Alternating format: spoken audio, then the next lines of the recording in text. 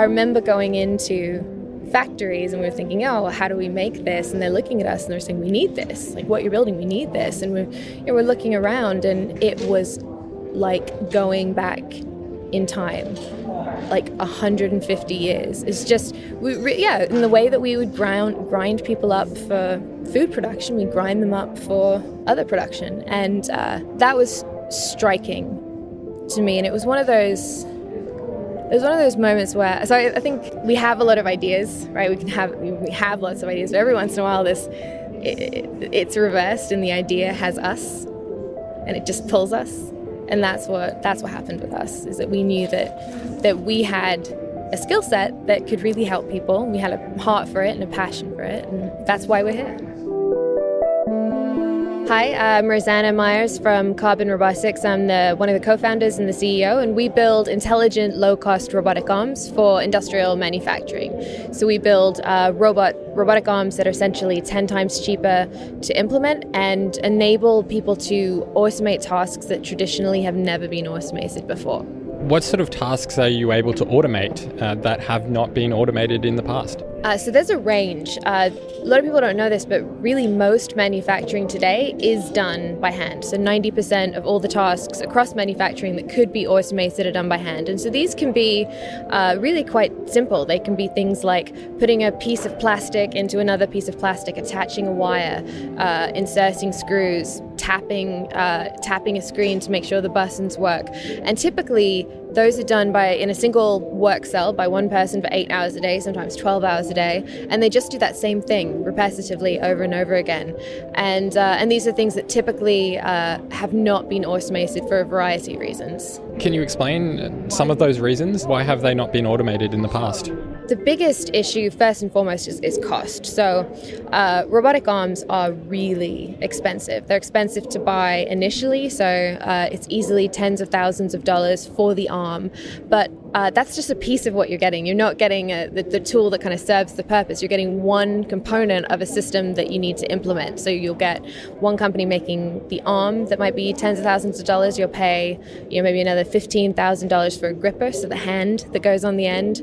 If you want to incorporate a vision system, that's probably separate again. And then if there's any kind of work cell, and you start adding these things up, and the costs actually start to kind of multiply, because what you're talking about is something that ends up being a massive integration project for an end user. It isn't the case that you've got a tool that just works out of the box and you can say, hey, go put this piece of plastic in another piece of plastic. What you've got is a tool that you can say, go to random coordinate here and that random coordinate and that random coordinate, which means that the pieces aren't reusable. It means that it has to be you really start from scratch every time you want to automate a new line. And one of the biggest, most disempowering pieces of it is that you rely, typically, most manufacturers rely on outside experts who are the only people. They know their task, but they don't know how to automate it. And so they hire in these experts who can take weeks. By the way, in the US, it's 4 to 8 weeks on average for an integration project.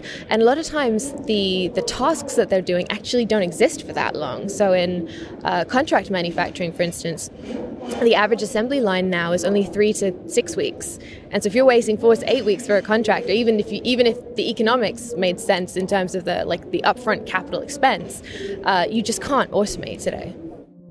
I'm definitely under stress. So if I seem like I'm not under stress, then I'm going to be clear, I'm definitely under stress. When we look at the companies using robots in their manufacturing, it's hard to move past Tesla. Tesla has been using robots to help with the production of their electric cars. The idea was that by using automation, you could produce more cars in a far more precise way. But as you may have already heard, they've run into some major production problems. You said to your team, everybody get ready to meet the demand. We're going to be in production hell.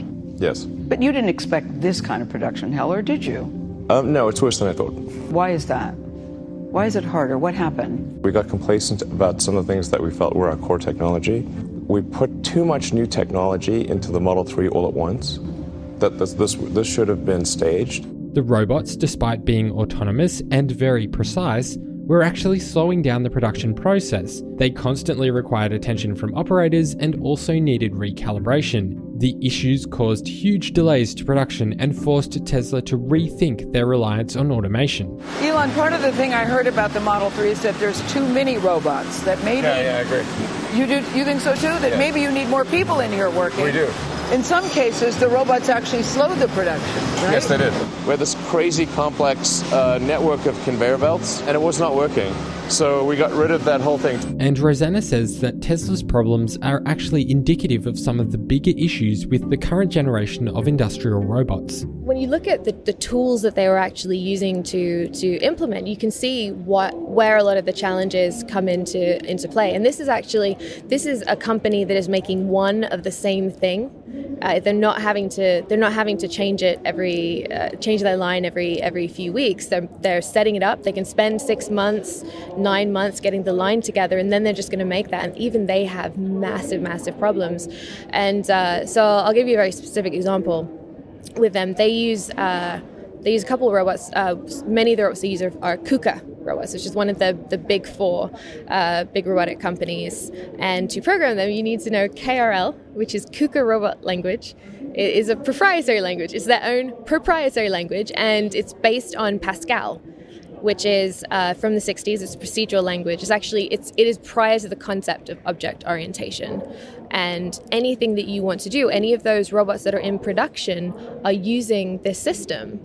And so when you want to integrate, not only are you putting multiple pieces together, you're working with wildly archaic, outdated software that is just not designed to be up to the standards of what you really want it to do, which is to be flexible. And so that was what they said at Tesla, was that a lot of the delays were from an over-reliance on automation, and the humans are underrated because they're very flexible. And a piece of that, though, is making production tools more flexible. That's the challenge. So you think the issue was more about the fact that the tools weren't flexible enough as opposed to whether or not robots could actually do those jobs? So mechanically, a robotic arm can do almost everything a human arm can do.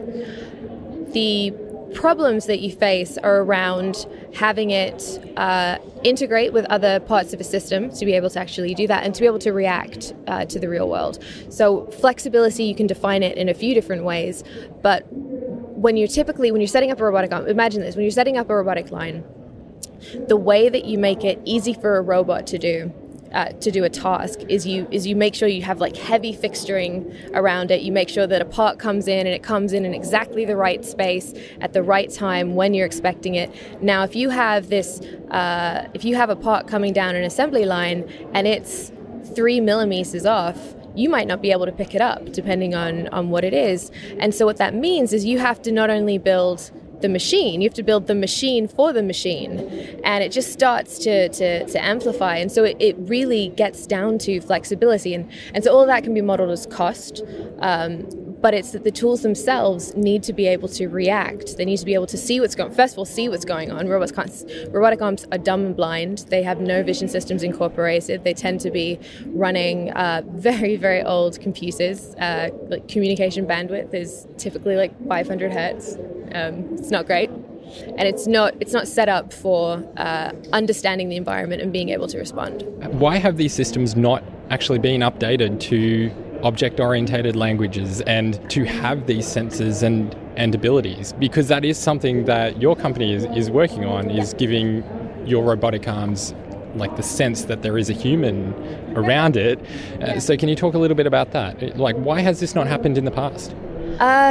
So there's been a lot of siloed development in the past. There are 4 big companies that really ruled robotics for a very long time: FANUC, Yaskawa, ABB, KUKA. And these are companies that are actually set up to be on, let's say, like an automotive assembly line. So the kind of applications that Tesla was setting up, they haven't faced the market forces that would kind of push them into being more flexible. There's some movement towards having it be object-oriented and have new programming languages, but then you've also got backwards compatibility. People buy robots, they expect them to last for over 10 years. And so you need to be able to maintain what's in the field, but then also be able to innovate. And typically they're fundamentally not software companies, like deeply in their core DNA. And let me give you a very specific example of this. So KUKA, I trained at KUKA. You can go to KUKA College. It's in Michigan. It's where you can get KUKA certified. You can also do it in Germany. They've got their own training course and university. KUKA certified, yeah. So if you have an error code with your machine, you can't just go online and like your Stack Overflow, like, hey, I've got this error code, what does it mean? You actually have to call them up, like, I'm not making this up, you have to call them up to a person will pick up the phone, normal business operating hours, tell them the code, they look it up in a book, and then they tell you what the issue is. And there's so many things that are just ridiculous about that. One of which is that that's a printed book, right? There is definitely a digital copy. And, there are restaurants that are, in the middle of nowhere that can get a PDF of their menu online. And this has just not been a priority. And so it's just staggering what you have to deal with, and also the expectations are set at that. When you go and speak to people who've been in the industry for 15, 20 years, then they don't have the kind of expectations that we have coming from the tech sector. And actually, I think one of the biggest problems is that there's been the companies that build the robots that are typically in that world, and then you've got a lot of really cool R&D happening at universities, maybe it's happening in companies, but there's a big gap between the research that happens that typically is only really needing to work, let's say like 999 times out of 1,000, and that's considered success. That is not success when you go into an assembly line. It's absolutely not. And so you have, oftentimes people are speaking about robots, but they're speaking about them in completely different ways, and they're talking past each other and not listening. And I think fundamentally one of the big challenges and one of the reasons why there hasn't been this convergence is because there's a lack of communication. How is your company approaching this problem, and how are you improving these robots? There's a number of things that we're doing differently, but the overarching goal of what we're building is to make these tools that are incredible production tools, accessible to people who would never be able to typically afford them or to set them up themselves.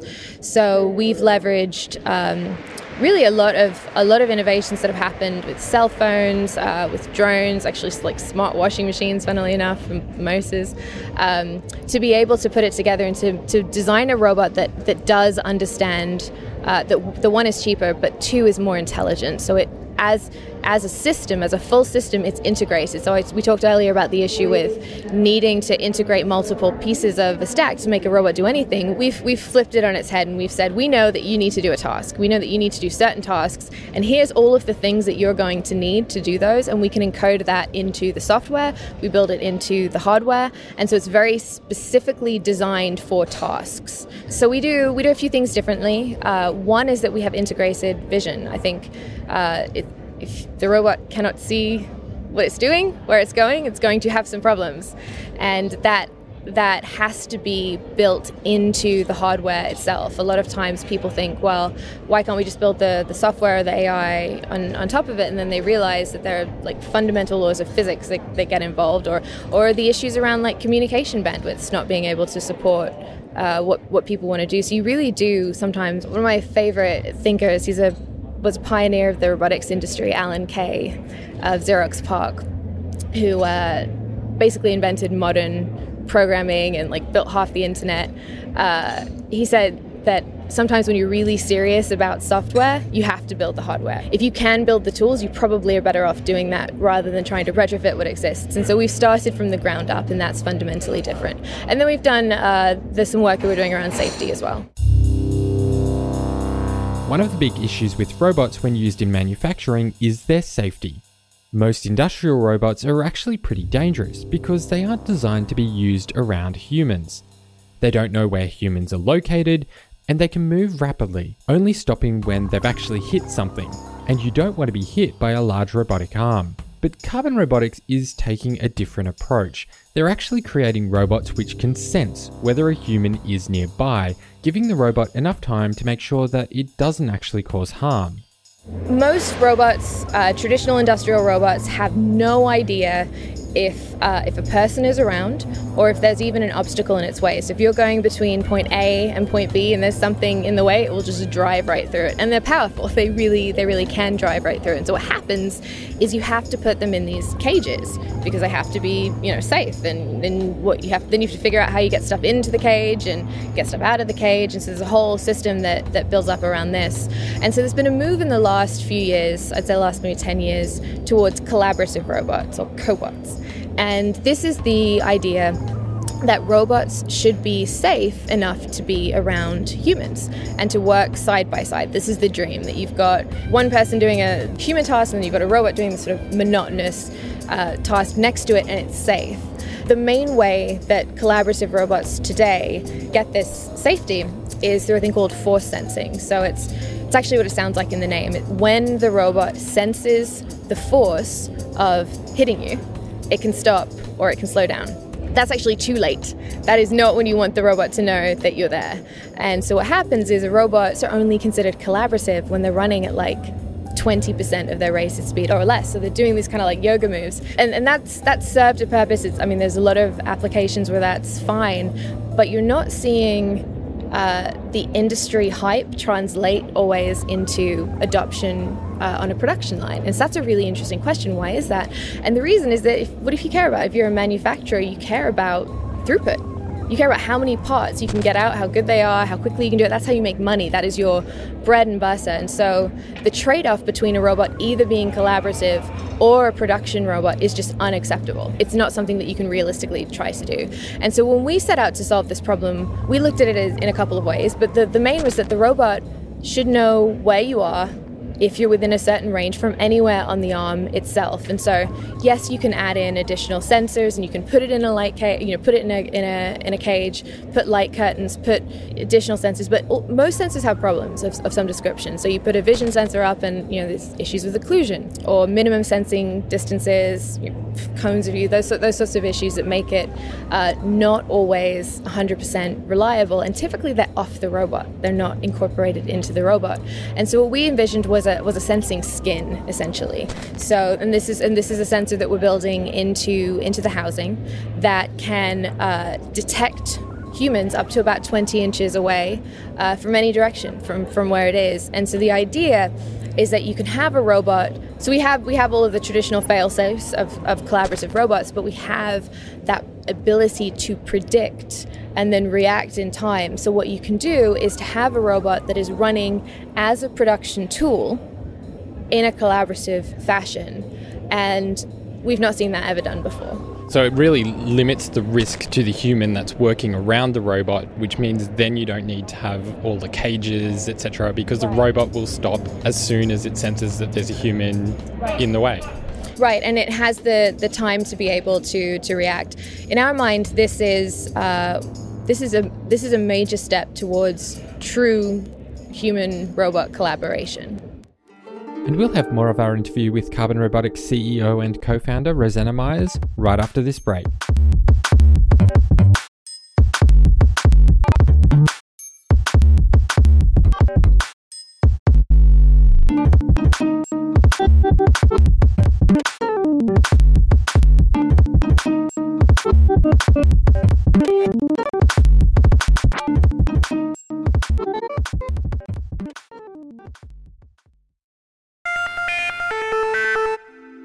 Welcome back to Moonshot. I'm Christopher Lawson, and before the break, we were speaking with Carbon Robotics CEO and co-founder Rosanna Myers about the use of robots in industrial applications.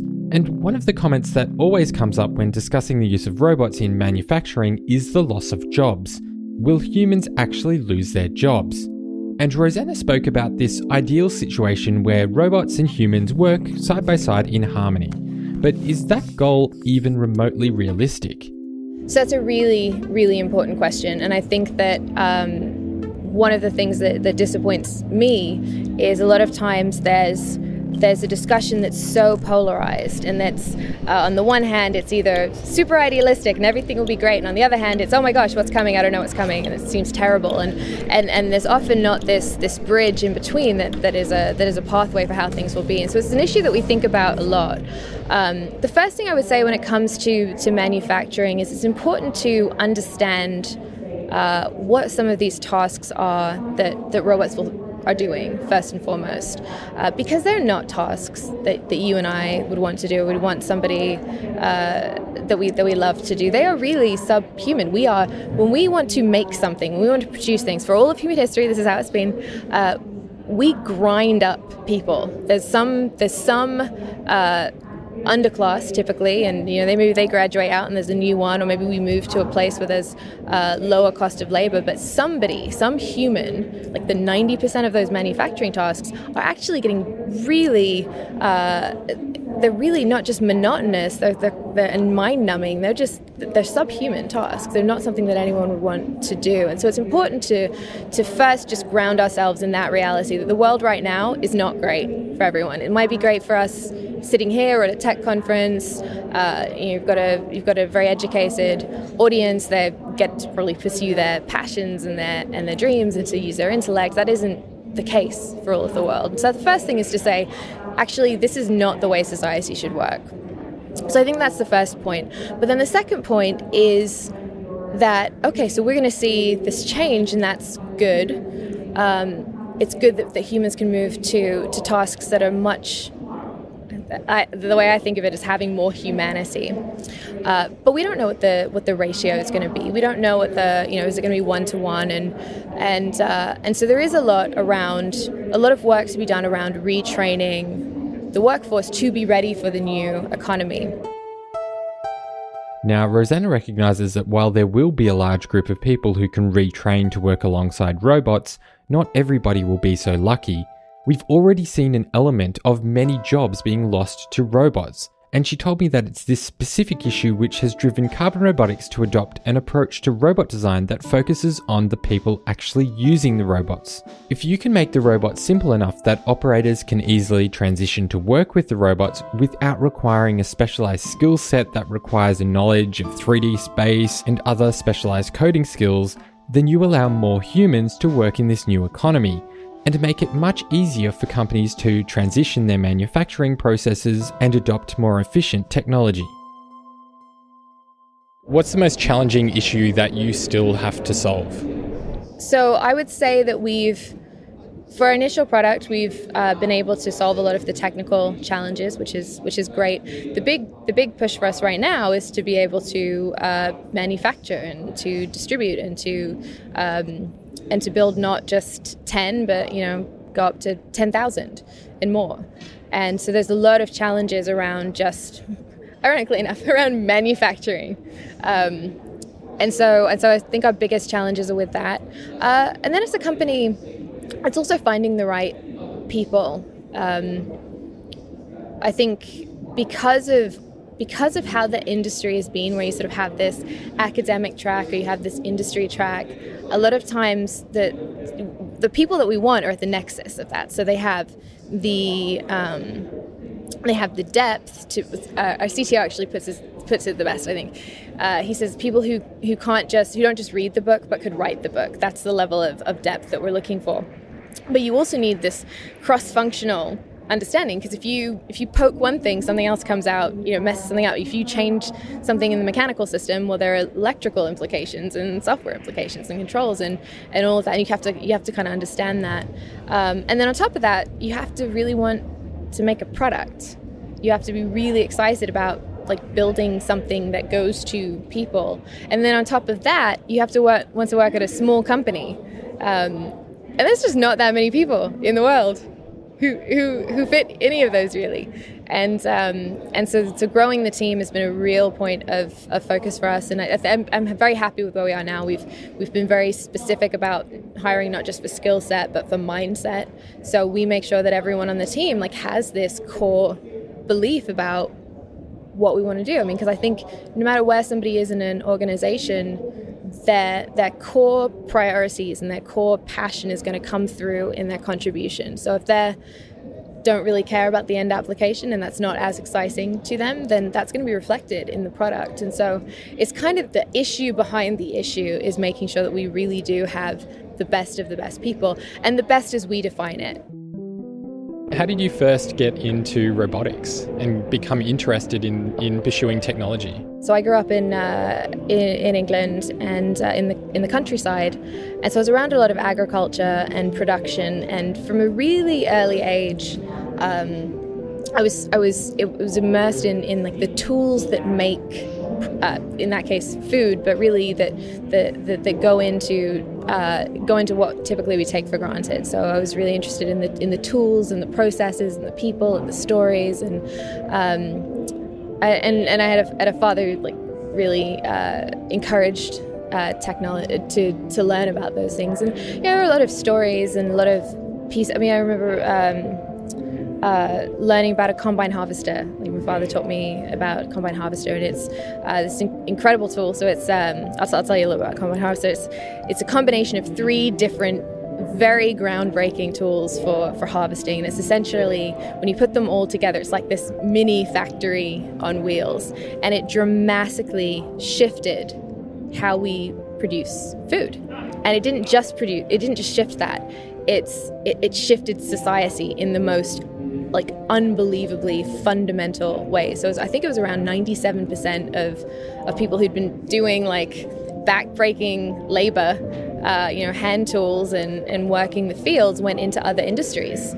And productive capacity goes up 10x, and so food is cheaper, and there's more of it, it's plentiful, and society really grew out of that. And it was a technology that actually was very scary for people, because they didn't know what was coming. It's, well, this is different, and what am I going to do? Which makes total sense, right? If you do not know what's coming, and you don't know if you have the skills to be okay, or the tool set, of course you're going to be afraid. That's actually one of the reasons why we speak very candidly about things, is we want to have that conversation. It's really important that we're talking about it. Even if we don't have all the answers, we should be talking about it, and everyone in the field should. But it was very inspiring for me, because it was this tool that came along kind of just the right time and did just the right amount of things. And because it did that, it had this massive impact on society. And so I went to university, went into software development, was building, and I met my co-founder in university, and we were working on this thermoelectric heat exchanger for cooling water. It was very efficient. It was 120 times more efficient. It was like drinking fountains and water coolers, and we needed to freaking build this thing, and we could build a couple. We couldn't build a lot, and so we started looking into production, and that was the earliest insight into the earliest moments of wow, a robotic arm would be great. It can do everything. It's kind of like the PC of robots. Do you remember the moment when you first realized that actually this could work? That you actually put all the pieces together and something happened and you realized, we're onto something? Yeah, so it doesn't all come at once. The very first thing we realized was that we could make a robot arm a lot cheaper, because we could replace what are traditionally expensive mechanical components with essentially commodity hardware and very clever control software. And we were told by experts flat out at the beginning of the company that it was not possible. We're like, why do you think that? So you should always ask, right? When people say something's not possible, it's like, okay, well, maybe I'm missing something. Maybe we're complete idiots. What do we not know that you know?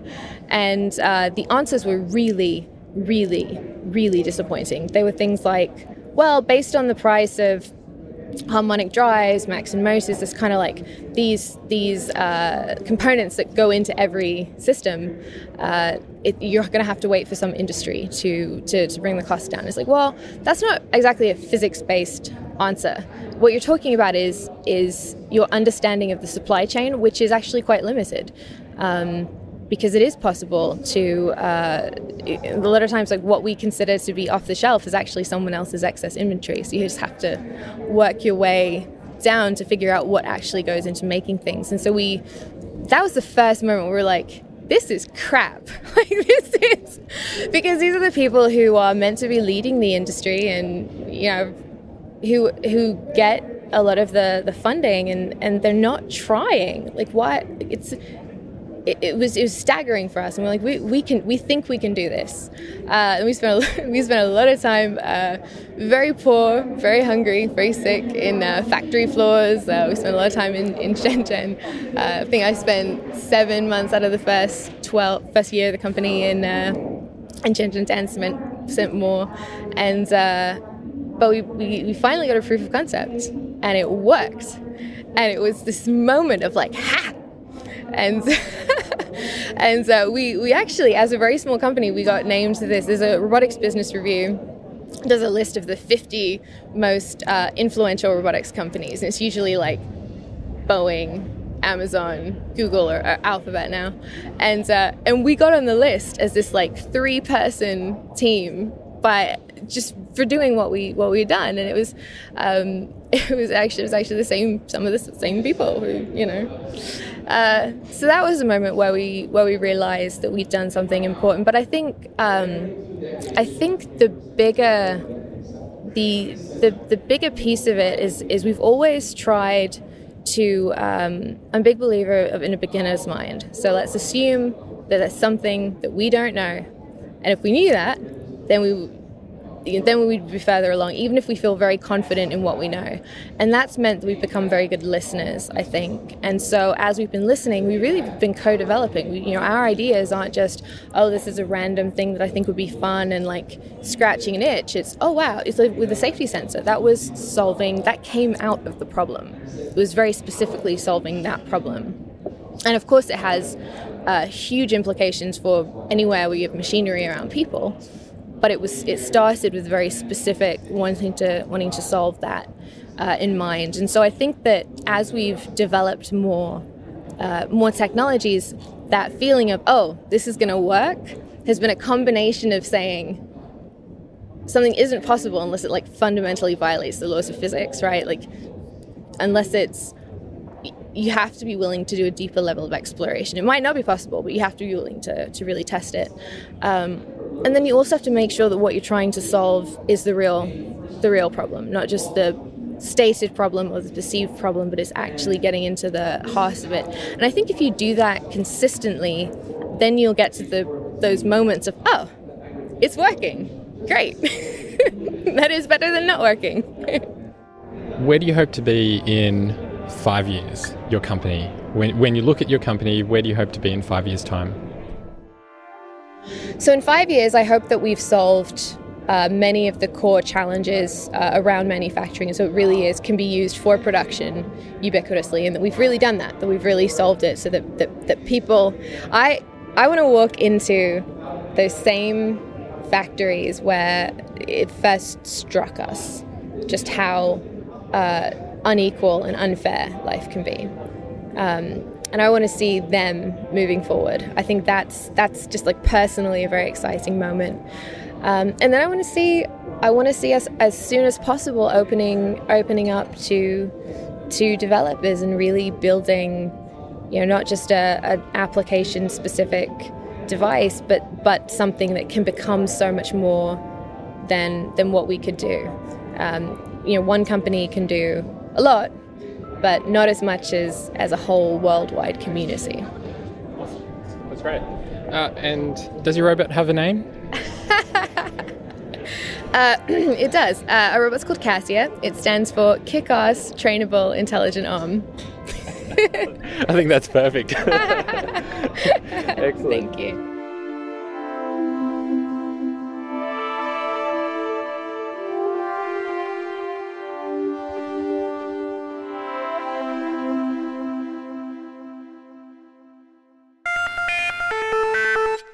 Thanks for listening to this episode of Moonshot. If you love what we're doing, then please share the show with your friends. We're available wherever you get podcasts, including the new Google Podcasts app for Android. So make sure you subscribe. Keep tabs on what we're up to by following us on social media. Just search for Moonshot Pod or head across to our website, moonshot.audio. Moonshot is a production of Lawson Media. It's hosted by me, Christopher Lawson, and also Andrew Moon. Our artwork is by Andrew Millist, and our theme music is by Breakmaster Cylinder. That's all for this episode. Join us again next time as we explore more big ideas that are set to change your future.